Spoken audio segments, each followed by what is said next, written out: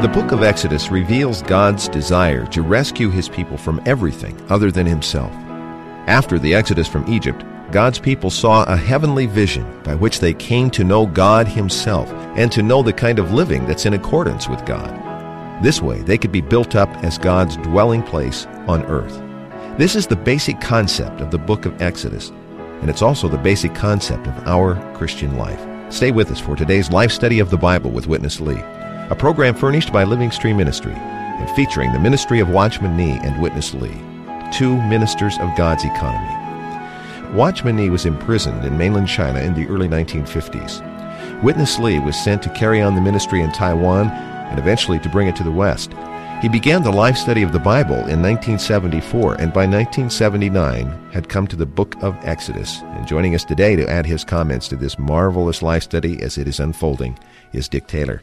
Dick, welcome back to the program. Brother Chris, it is really good to be here. Dick, we're going to continue to look at God's demand and Pharaoh's resistance on our broadcast today. This conflict going on between God and Pharaoh that lasted 10 chapters in Exodus. Why don't you review this encounter for us before we get to Witness Lee? Well, there are a number of conflicts in chapters 5 through 14 of Exodus. And at least to this point in the broadcast, we've covered a few of them. The first conflict, where God demands, is where he himself demanded before Pharaoh to let his people go that they may hold a feast unto him. Then secondly, God's demand still to let the people go, but he did the miracle of the rod turning into the serpent, even swallowing up all the serpents of the magician's rods. And then thirdly, this conflict issued in God changing the river Nile into blood, signifying death. The flow and the current of this world is just death. And then today especially we see two more plagues in this conflict between God and Pharaoh, where God is demanding and Pharaoh is resisting. And the two plagues we see today are the plague of the frogs and the plague of the lice. And these plagues are very, very meaningful because they're not only a punishment to the Egyptians, but they are a revelation to all the people of God. Well, Dick, yesterday we saw the third conflict between God and Pharaoh, the water becoming blood from chapter 7, verse 17. And today we're going to look at the fourth and fifth conflicts in verse 2 of chapter 8 and verses 16 and 17. And today we're going to look at the fourth and fifth conflicts in verse 2 of chapter 8 and also verses 16 and 17. Verse 2 says, "But if you refuse to let them go, I am now going to smite all your territory with frogs." And verses 16 and 17. "And Jehovah said to Moses, Say to Aaron, Stretch out your staff and strike the dust of the earth, that it may become lice throughout all the land of Egypt. And they did so. And Aaron stretched out his hand with his staff and struck the dust of the earth. And there were lice on man and on beast. And all the dust of the earth became lice throughout all the land of Egypt." Dick, blood, frogs, and lice. That's what's on the marquee today, because we, like the children of Israel in Egypt, are going to watch a little movie. Let's join Witness Lee. The book of Exodus is a book with a definite purpose to show us how God wants to have his people fully rescued from anything other than God himself. And eventually, these people will receive a kind of heavenly vision to know God and to know a kind of living that corresponds with God. Then they could be, not only they could build the tabernacle, but they could be God's dwelling place on this earth. This is the book of Exodus. The book of Exodus shows us that God desires, he is hungry, he is thirsty he is, I would say, somewhat too desirous to have his chosen people fully rescued from any kind of usurpation, to be freed altogether to the utmost, to have nothing but God.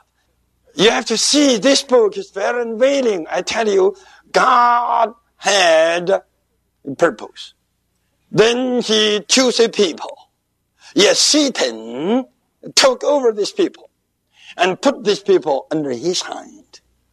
And these people, chosen by God, now were absolutely under Satan's hand. Look at the situation.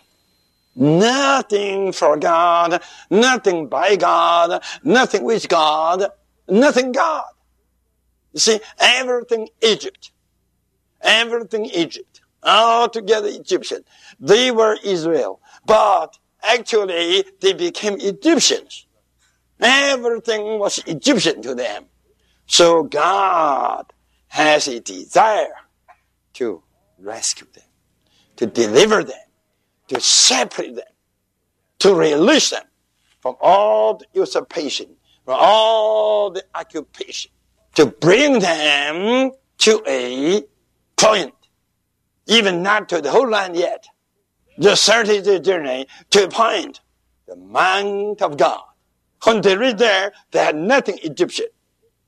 What they had there, they themselves with God. You look at the picture.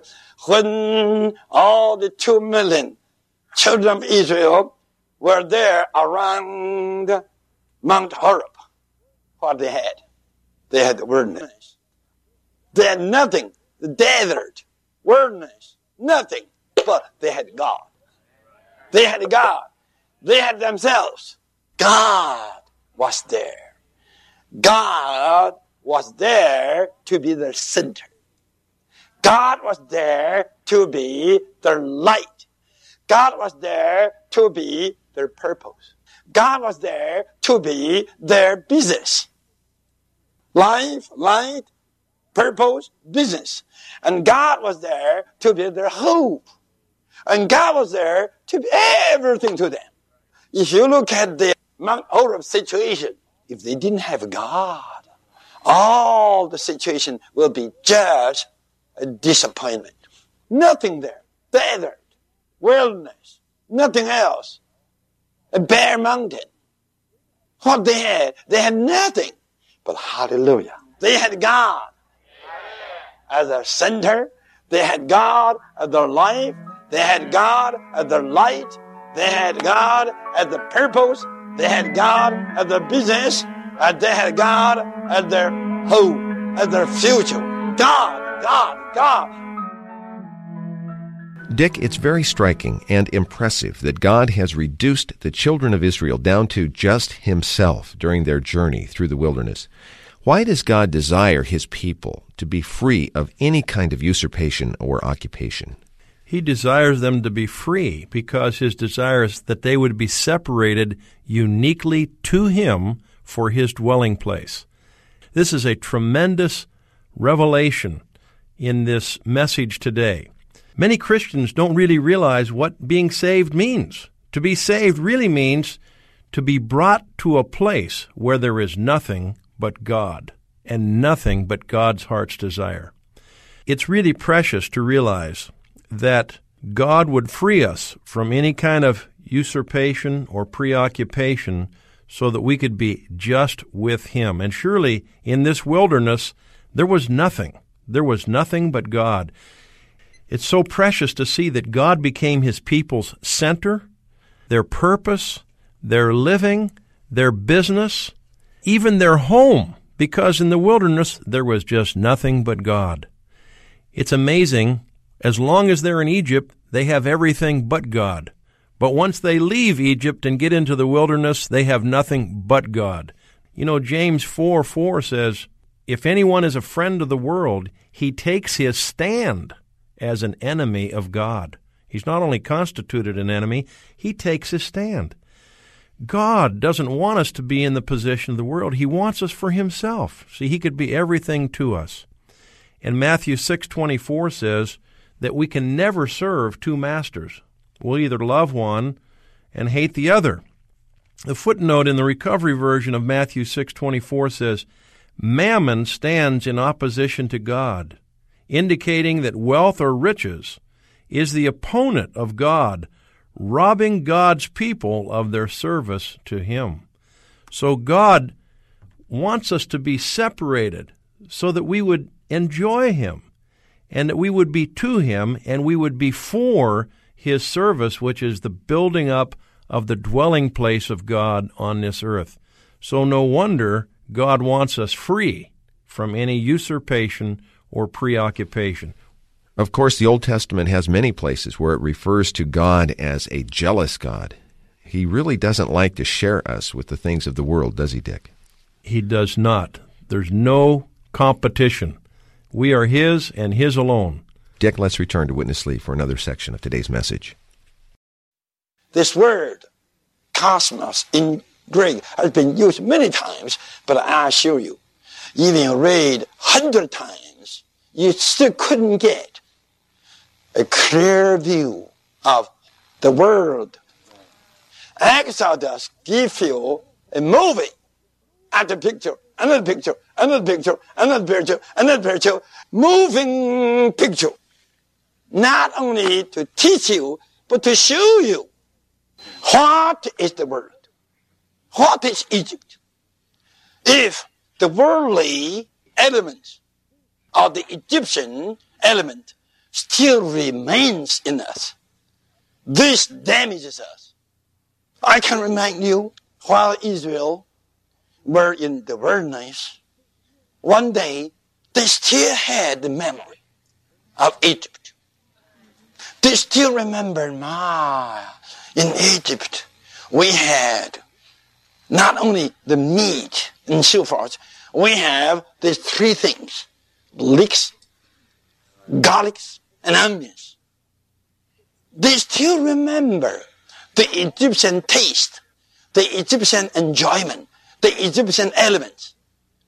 We all can realize by reading that portion, when they had this kind of remembrance, they were through with God's dwelling place. They were through. Now you can see why today thousands of Christians can have nothing to do with God's dwelling place, because they all are Egyptian. Too Egyptian. Rather, I would say thousands of Christians that are still in Egypt.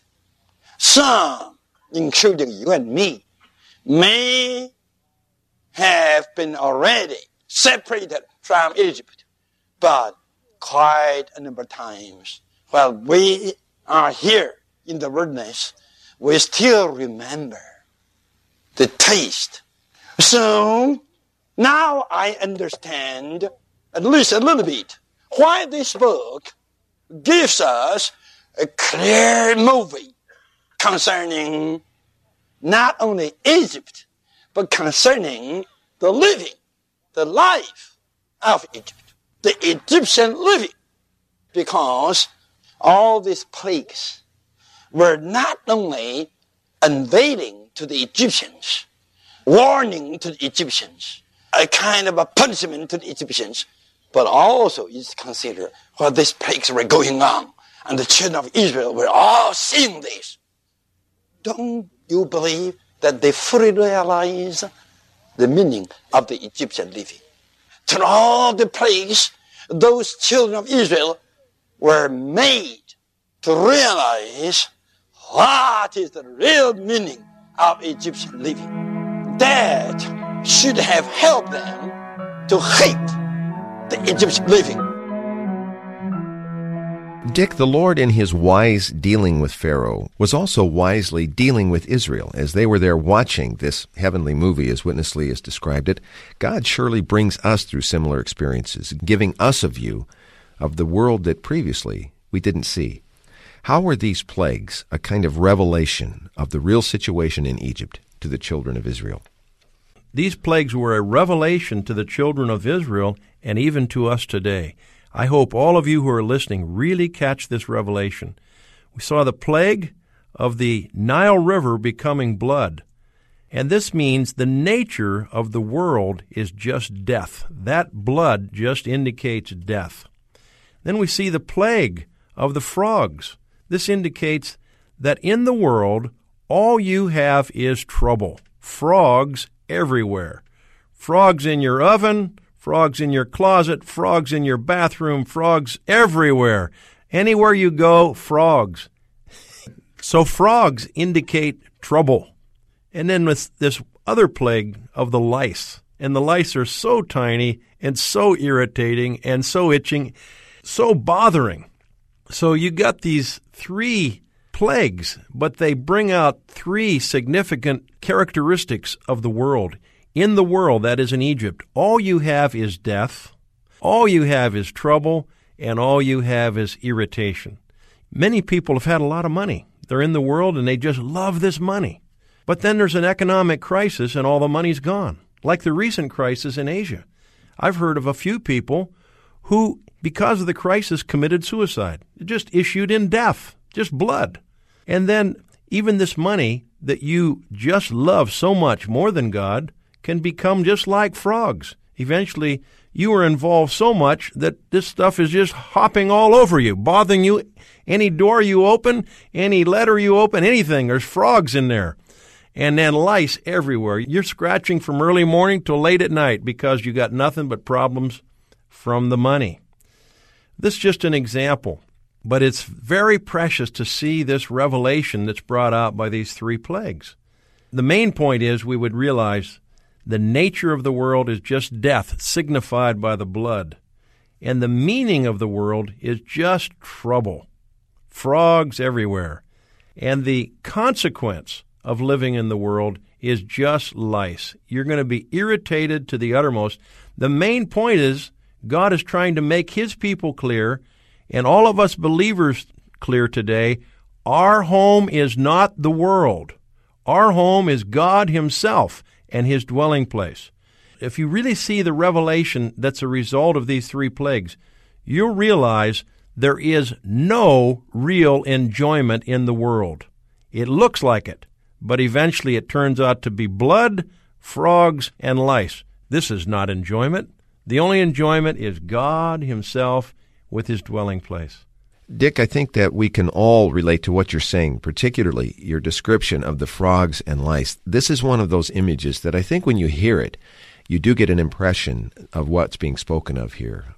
Our daily life is full of these frogs and lice. But to really enter into how God feels about the world, we need to see it as He sees it. And that's what we're going to do in this third section. Let's rejoin Witness Lee. This first group of three unveil to us the real nature, real significance, real situation, and the real result of the world living. Death, trouble, and then life. We know something disturbing you. Three things. God unveils the real nature of today's worldly living. What is the real nature? Death, trouble, disturbance. Yes, now they don't kill you, but this is the real significance, the real situation, and also the real result of the worldly living. Brothers, don't you believe we need such a revelation? We need such an impression that we may never forget. Oh, the world life, the world living, it is not water, fish, earth, producing all the life supplies. It is blood, it is frogs, and it's lice. Death, trouble, disturbance. I hope that the Holy Spirit would speak to you, would give you a picture and impress you. You not only hear a message that don't love the world. No, I don't charge you not to love the world. I just give you the picture. This is Today's Egypt. We are right here. God's mercy gives you this movie to show you the real nature, the real significance, the real situation result of your living. Get out of it. God is waiting you. Where? God is waiting you there at Mount Horeb. Get there. There'll be no frog. There'll be no lies. There'll be no blood. There'll be what? Light. There'll be revelation. There'll be God's presence. There'll be a purpose, a future full of supply. This is why this book needs this section to give us a contrast. And what is here in Egypt and what is there at Mount Horeb. A contrast. Do you like to be here? With all the frogs? With all the lies? This book gives us a movie. The whole Egyptian living was exposed to be the very, very, very disgusting thing. What shall we do? Dick, there is a clear teaching in 1 John in the New Testament that we as Christians should no longer love the world. Certainly, we don't disagree with this teaching. But as a parent with teenage children, sometimes the only way to teach them about something that is harmful is to let them see the thing for themselves. What about us, Dick? How does God show us the world and then empower us to get out of today's worldly situation and come to the mountain of God? I have to say, this particular broadcast is tremendous to really expose the world. And this picture portrayed in Exodus causes you to spontaneously hate, to loathe, and to want to flee this place, to be gathered to the Lord for His heart's desire. This picture in Exodus is tremendous because you see the nature of the world is death, the meaning of the world is just trouble, and the consequence of living in the world is just nothing but irritation. And that's all I've ever seen. Anybody who left just caring for the Lord and caring for His heart's desire and went into the world, every one of them ended up just full of spiritual death, ended up with trouble, and ended up with nonstop irritation. Blood, frogs, and lice. No doubt the best way to teach others is not just to say, don't love the world, although the Bible does say that. Anyone who loves the world is an enemy of God. On the other hand, God's real way to teach us is to show us what's really there. There's nothing there. There's no real enjoyment there. Only death, trouble, and irritation. On the negative side, that's all there is in Egypt. On the positive side, we have God as our everything. As we mentioned, once you enter into the wilderness, there's nothing of Egypt there.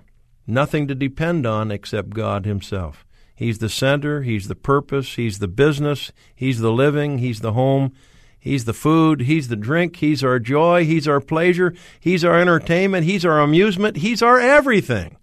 So what we need is to see the world exposed as it is in Exodus. And we need to see God's desire as revealed also in Exodus. His desire is we'd really enjoy Him. And Chris, I have to conclude my answer by just giving a big, big thank you to the Lord for bringing me under this ministry. Because only under this ministry was I able to see the world for what it is, death, trouble, and irritation. And only by this ministry, that is supplying me with the preciousness of Christ, bringing me to the Lord as my first love, focusing me on Him alone as my life, and causing me to love Him with a first love. Only that way could I even be supplied to get out of Egypt, to get out of a worldly living. And even every day, we still fight this battle because Egypt is not just outside of us, Egypt is also inside of us. So I am just grateful to the Lord to the uttermost for bringing me under this ministry to be brought to this precious Christ and to realize God's desire is that He would be everything to us. So it'd be really good if we ended this broadcast by just telling the Lord again how much we really love Him and we thank Him for delivering us from Egypt. How about we all say together, Lord Jesus, thank You for delivering me from Egypt. Thank you for bringing me to yourself for your dwelling place. Oh, Lord Jesus, I love you. Well, Dick, I really think that's the right note to close our program on today. Thanks again for your fellowship. Amen.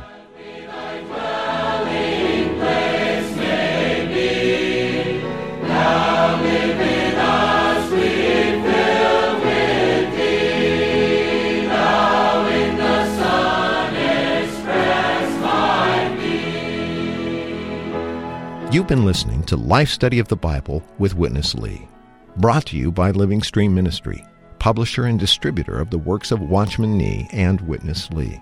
If you'd like to contact us, just email radio@lsm.org or call us toll-free at 1-888-LIFE-STUDY.